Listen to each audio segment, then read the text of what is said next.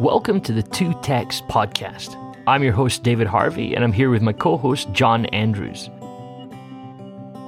In this podcast, we're two friends in two different countries, here every 2 weeks, talking about two different texts from the Bible. This is our launch series, however, so we're bringing you a daily episode of the two of us talking about the parables of Jesus. This is episode 2, and it is called Why Parables? Okay, John, so in the last episode we talked about the parable of the sower. But the parable of the sower is sort of wrapped around an awkward little sequence of verses in Mark chapter 4 and verse 10 that I'm just going to read for us now. It says, "When Jesus was alone with the 12 and his other companions, they questioned him about the parables. He answered, 'To you, the secret of the kingdom of God has been given, but to those who are outside, everything comes by way of parables, in order that they may look, but not perceive. They may indeed listen, but not understand, so that they may not turn again and be forgiven.' And he said to them, 'Do you not understand this parable? Well, then how will you understand all the parables?'"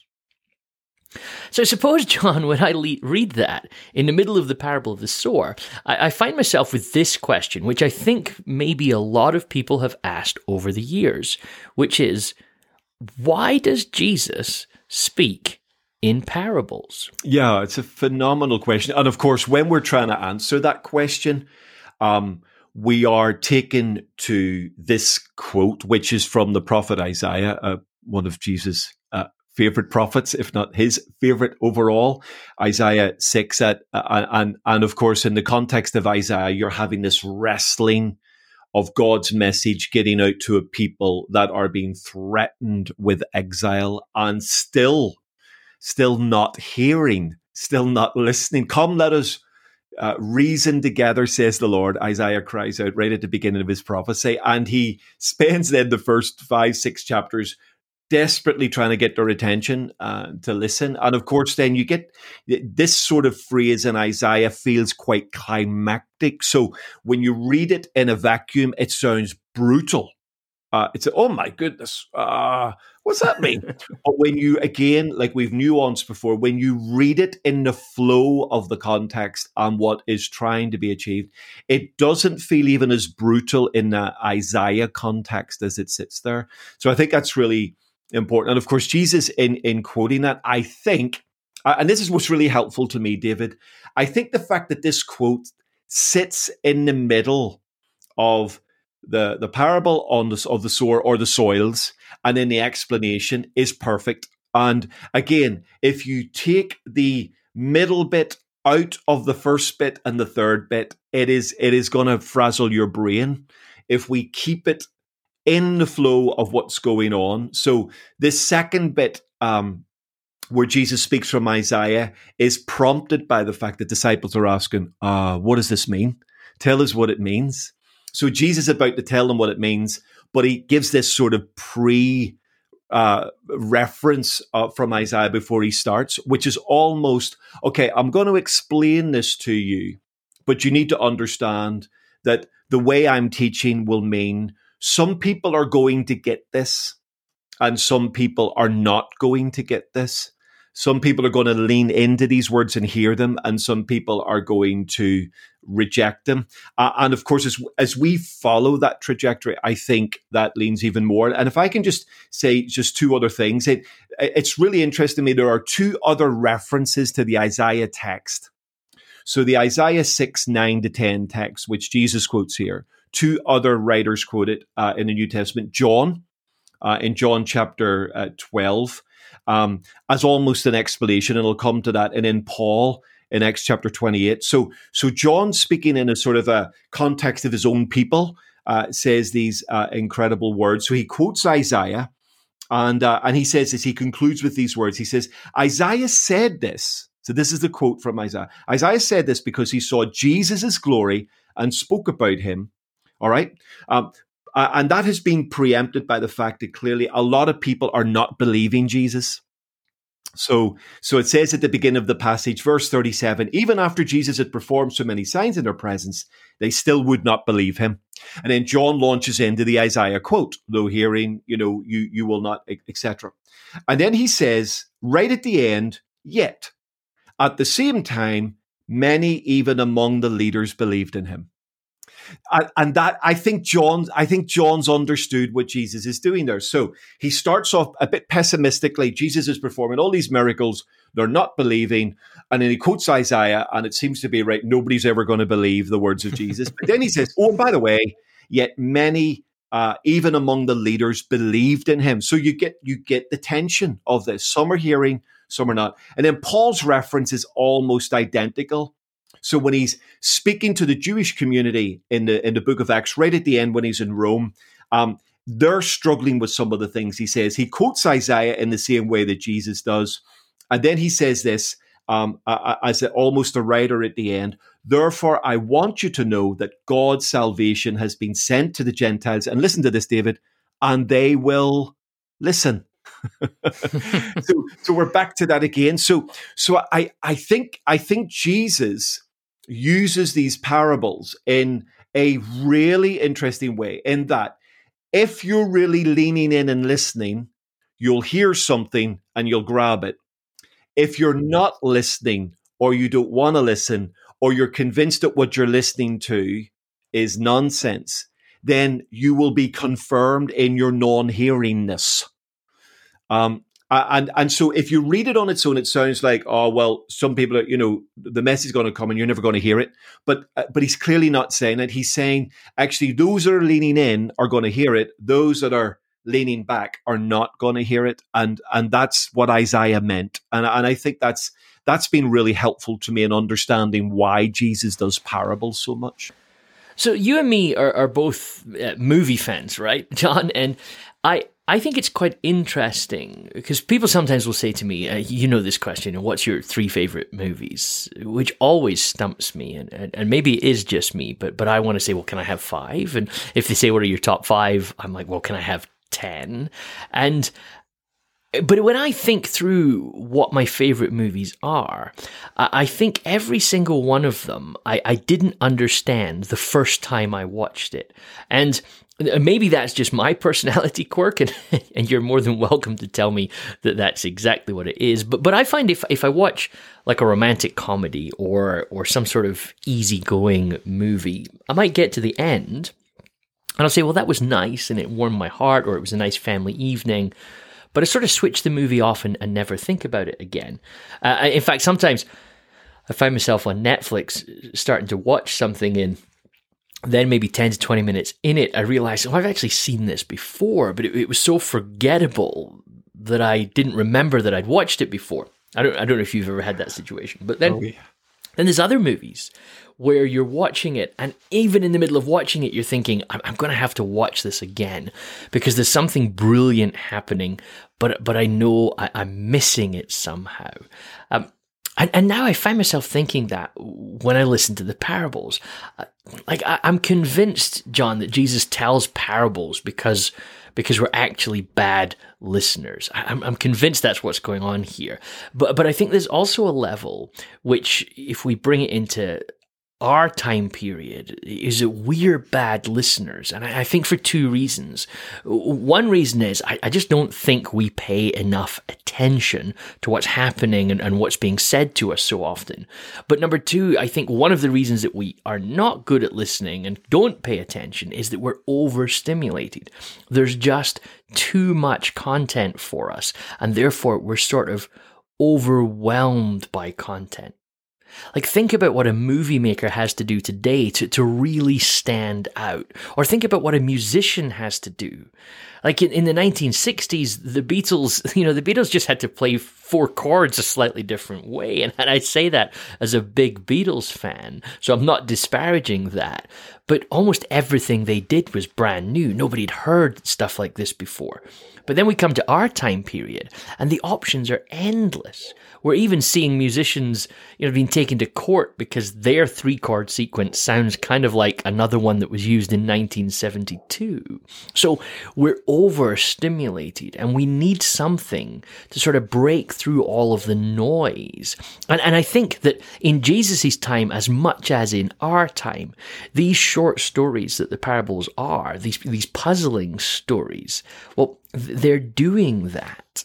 And so for me, that's quite a shift, because I grew up being introduced to the parables with this phrase, which was that the parables are earthly stories with a heavenly meaning. And I kind of realize now that that's like a terrible way to explain them, because actually these stories are almost the opposite of that point. Many of the parables, the point is that they don't make sense when you actually pay attention and listen to them.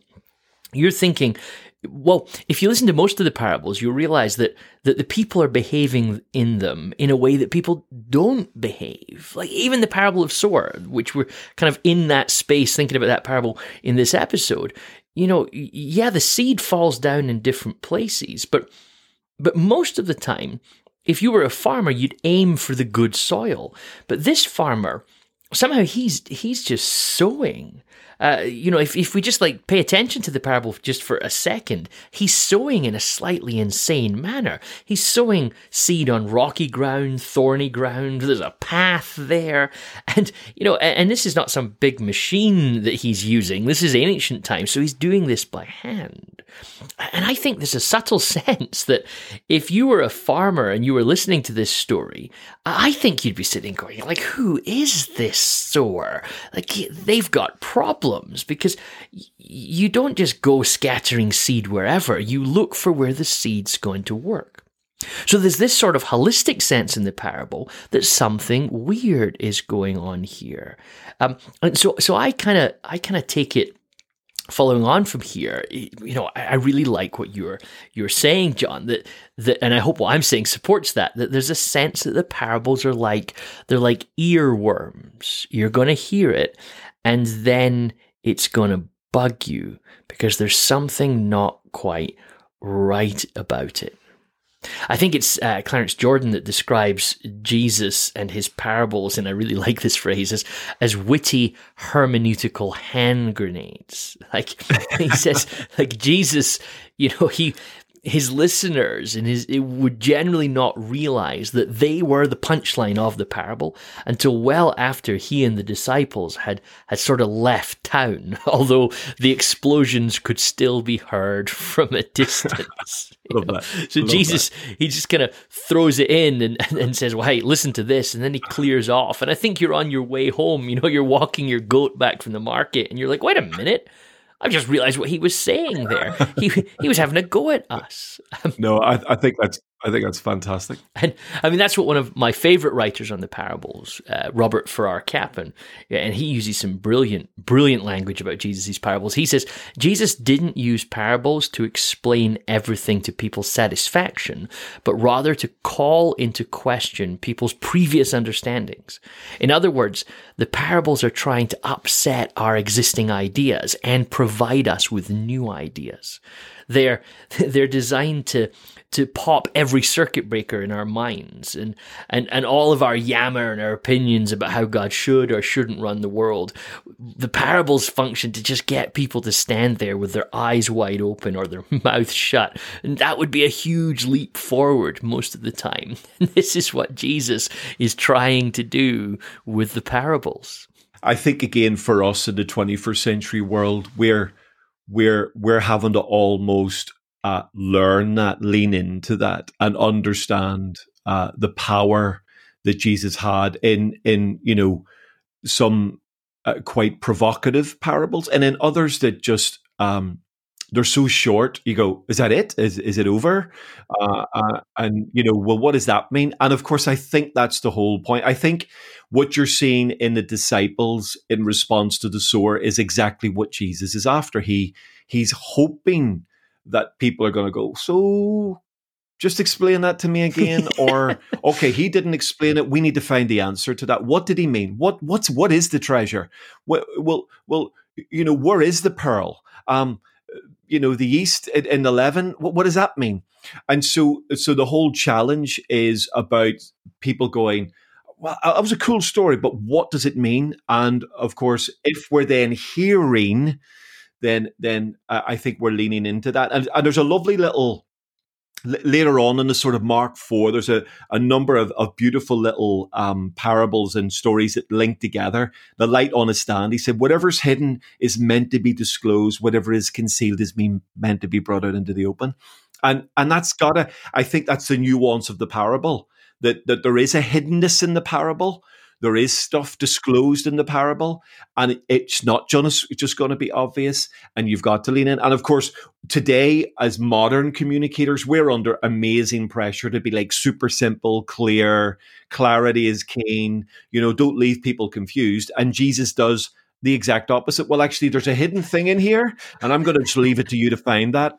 And if you want to find it, well, maybe you can hang around with me for a while and you'll hear that, or you can go and seek to find out for yourself. But I love that. I mean, he goes on to say in verses 24 and 25 of Mark, whoever has more will be given. Whoever does not have, even what he does have, will be taken away. Now, that is a classic. If you take that out of its context moment, that's brutal. It's still pretty brutal in its context, but of course, if we're leaning into what you've just said with the parables, that there is a hand grenade in the parable, then actually Jesus is saying, okay, those that are now starting to hear this, you're going to get more. Those that are not hearing this, you're going to think I'm completely bonkers, or your heart is going to get harder, and on it goes. And I think knitting those ideas together in Jesus' parable strategy will help us work the parables out much more. And also not just work out the meaning, but work out the way he uses them. That he is supremely confident in the seed, and that's why he's just prepared to just dump a load of it and then let it do its work. And it's either going to work or it's not going to work. And he seems to be at ease with that in a way that maybe modern evangelical Pentecostal folks that we sort of hang around with sometimes are not so confident. Let the word do its work. Well, I mean, you and me both have a background in teaching in the sort of Bible college seminary context, and I think sometimes we wouldn't even let our students get away with what Jesus does in this sermon. This always makes me laugh. Like I'm not sure how well Jesus would do in a sermon teaching class, because I think, people come up to Jesus and they say, well, I didn't really understand that sermon. And he seems to imply, well, you weren't really supposed to. But there's a couple more things I just want to lean further into. And I love your language of leaning in, because I think that's exactly what's going on here. But it's interesting that Jesus, in this sort of intro to parables, if that's what we can call the parable of the sower, it's sort of key to all parables.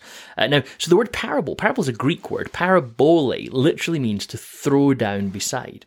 So it's fascinating that it's a parable about seed being thrown down. And the question is, what happens where it lands? You see, it's not the seed. There's more going on here. The seed is part of the parable, but there's a lot to interpret. And I've often sort of said about the parables that they resist a sort of single interpretation. They sort of invite you to say, okay, I think I've got what this parable is about, but now let me dig a little deeper. And the deeper that you dig, you see new things. I'm thinking at the minute, like, for example, of the parable of the lost son. The more you read that, the more you realize, at least I've found this, that there's more complexity to this parable. There's one lost son, but maybe the brother is also lost, and maybe there's two lost sons then. Maybe they're all lost. Maybe neither of them are lost. Maybe the father knows where all of them. And Jesus seems to be inviting us to kind of think more deeply about these parables. Jesus is inviting us to say, okay, this is thrown down and I can read it and I can bail out wherever I want. But if I give it the time, then I might see more in there if I just keep reading. There's this Jewish parable, John, and I really love this parable. And it's a Jewish parable about some rabbis, and I think it illustrates the point that we're trying to make. And I hope it's not too sacrilegious, because it is just a parable. But the Jewish parable of these two rabbis, and they find a particular piece of text that they have differing views upon. So every single day, these two rabbis, they get together at some point and argue about these texts. And it's driving everybody insane, because whether it's the end of a synagogue service or it's in the park or in the store, if they bump into each other, this argument about this biblical text starts. And so the parable goes like this, that eventually it even begins to annoy the angels, right? And the angels are fed up with these two men who have been arguing for like 40 years about this particular thing. So the angels come to God and they say, like, you got to do something about this. It's driving us crazy. So God says, okay, I'll help. So God comes down to them and he says to the two men, right, you're driving us crazy with all your arguing. I'm going to actually tell you what this text means. And in this moment of unity that's never been seen between these two rabbis before, both the rabbis turn to God and they say, don't you think you can come down here and tell us what the text means? and really, the rabbis are trying to make a point with this parable. It's an Eastern European rabbinic story. And the reason what they're actually saying is, like, stop looking for the singular meaning in the text. Don't just assume that once you've found a meaning. So even if God did come down and just go, here's the meaning, the rabbis would say, there's still things to wrestle with and explore and find in this text, because the text is deep. And I think that as we talk about parables through these various episodes of this first season, I'm hoping that people will get that sense. Just little ideas will strike you. There'll be moments of illumination, and you might just find yourself thinking, I'm not even sure this is the main point of this parable, but I've seen it, and now I need to unpack it, and it's helping me. And so I kind of feel like the parables will need almost metaphors to explain them. But Jesus is sort of throwing the ball into your court and essentially saying, you'll get out of this whatever you're kind of willing to put into it. I think what Jesus does in the context of the parable of the sower, he gives us boundary guidelines that sort of help us. Okay, that's nudging us. Right, the seed is this. The soil is this, right? But then within those boundaries, within those sort of accepted understanding of what these ideas are, there are layers. I love the analogy when it comes to the scriptures in general and the parables in particular, of the idea that, someone can read a parable and just find gold on the surface. And there it is, a lump of gold. And they go, wow, that's amazing. But of course, wherever there's gold on the surface, it's normally an indication that there are reams of it underneath. If you've just got a lump of gold sitting on the surface, it's either someone's dropped it or it's emerged from underneath. And so if people go, wow, I just read that today over coffee and I found a piece of gold, and you go, right, instead of settling for that piece of gold, recognize there's a ream of that stuff under the surface. So if we can help each other get the pickaxe out and the shovel out and the pneumatic drill out and sort of like go down on this thing in terms of drilling down deep, my goodness, I think, and you and I, look, I've been a Christian a million years, and I've read the Bible cover to cover for more times than I can remember. And I've had the privilege of studying the Bible all my adult life. And it feels like I am, to use another metaphor, forgive me, it feels like I'm standing at the bottom of Mount Everest.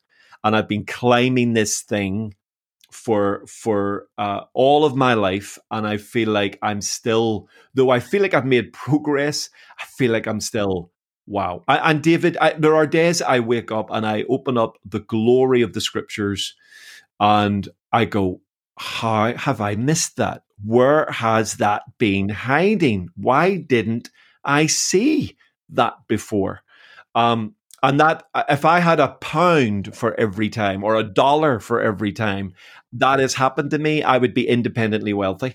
It's just incredible experience. And I think that's the parables. I think parables are people go, oh, cool story. And then just deeper, deeper, deeper. And the layers take us into something of the heart of God and his kingdom. I think part of why I really like that little Jewish parable is that I think the rabbis are making the point that God wouldn't do that. He wouldn't come down and stop two people who were deep in discussion about the text, because somehow in all of that arguing, and I mean generously in the arguing, I don't mean like hurting each other, but in the arguing, the wrestling, the exploring the text, that's where our growth is. And that's where when we bash against each other with our understanding, we grow in that process. We see more in the text by wrestling it through. I think it's a very Western thing to say, hey, give me the meaning and then I'll move on. So I'll turn up at church, the pastor will preach the sermon on the parable, and that's all there is. But the parables, they're there to be wrestled with. And it's even interesting to note that as the gospel develops, the explanations from Jesus about the parables start disappearing. And the parables are just presented. And it's almost like the gospel writer's saying, no, just now spend your time with this. Listen to it, wrestle with it, and let's see what thoughts come out on it. And you see, because the thing for me is the parables seem to quite regularly disrupt us.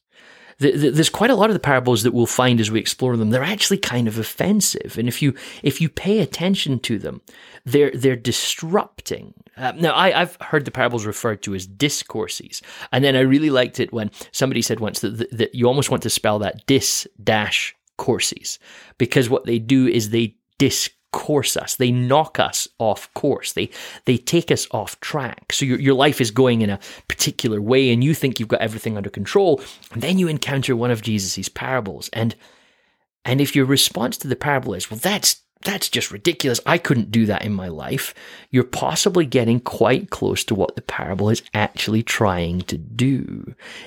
The parables are uncomfortable. They're discoursing us. They're knocking us off track, which is fascinating to me because in so many traditions, we've just relegated them to like Sunday school, like kids' stories. Oh, I totally agree, David. And I think I would, obviously we'll have to be careful of the language we use, but I would say Jesus is gloriously and compassionately subversive in some of these things. I think that he uses the parables to absolutely dislocate people's worldview.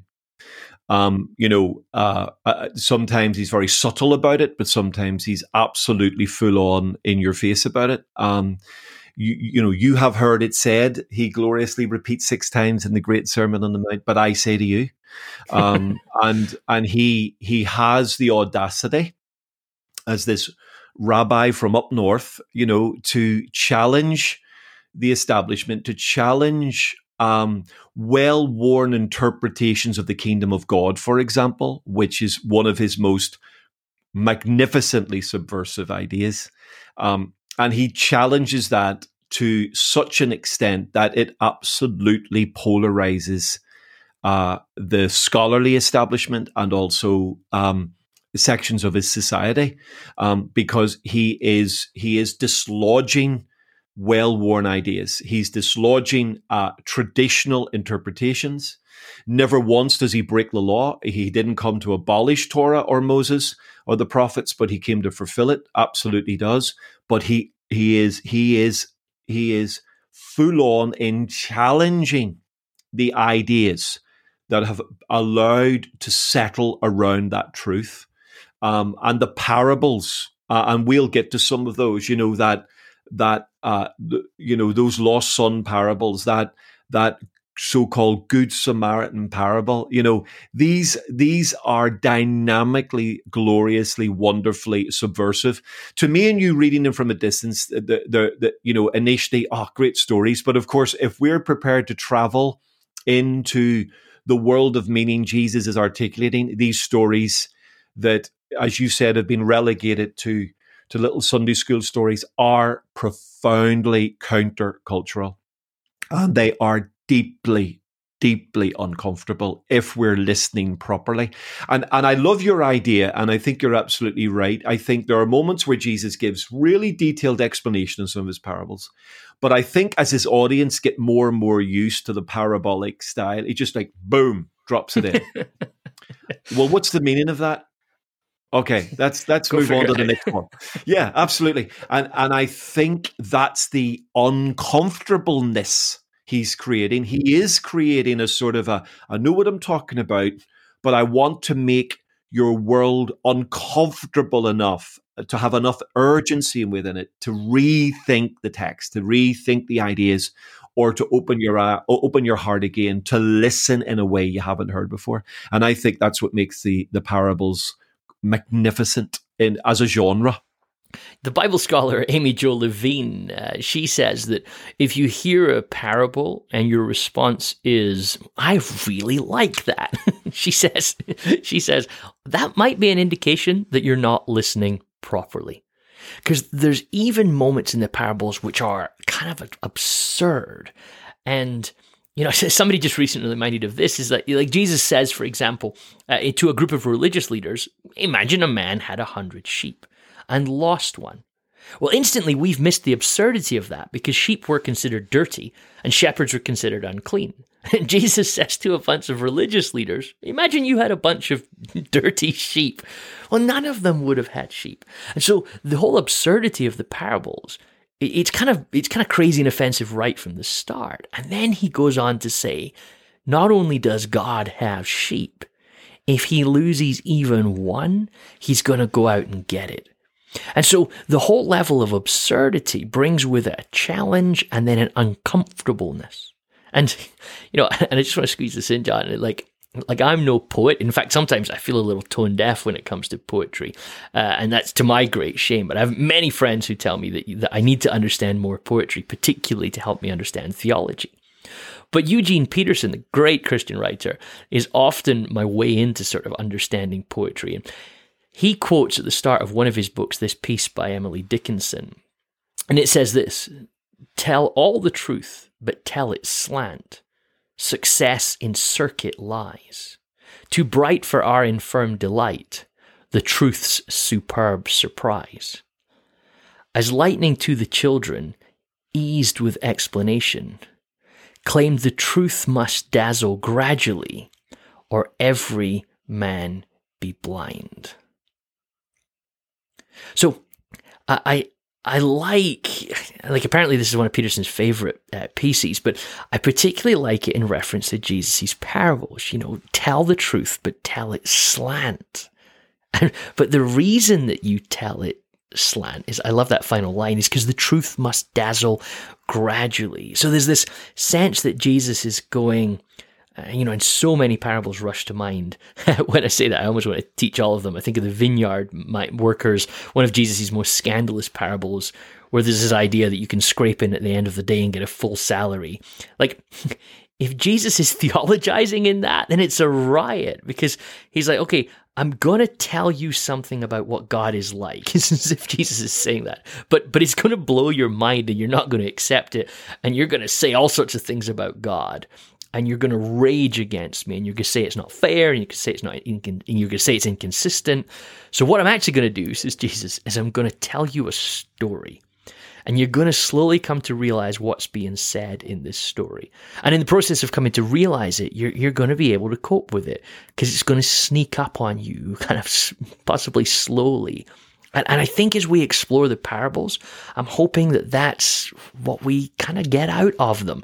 The sense that Jesus is telling the truth slant. Actually, because he loves us and he wants us to get it, but he has to kind of sneak it up slowly on us.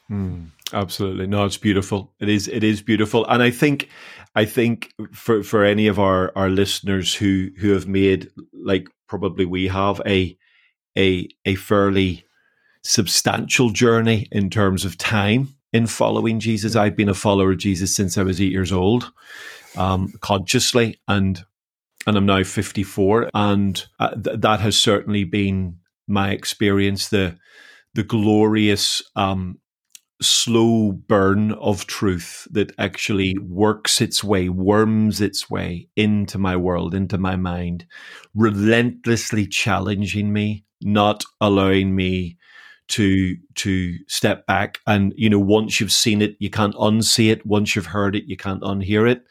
We can do things with what we see and hear, but once you've seen it, can't unsee it. And that's the health warning with the parables. You've got to say to people, look, once you start delving, you'll see stuff you can't unsee, and you have to find a file to put that in. And once you hear some stuff, you will never, ever be able to unhear it. And then you got to square that circle in your experience. But I found, David, look, jump in, follow the breadcrumbs, wherever it leads, as painful as it can be sometimes, as uncomfortable and as controversial as it can be sometimes. Follow the breadcrumbs, because it always leads to the kingdom of God. And I think that's the key of the parable. All right, that's it for now. Thanks so much for listening. We hope you enjoyed this episode from our launch series on parables. If you want to get in touch with either of us about something we said in the show, you can reach out to us on podcast@twotext.com or by liking and following the Two Text Podcast on Facebook, Instagram, and Twitter.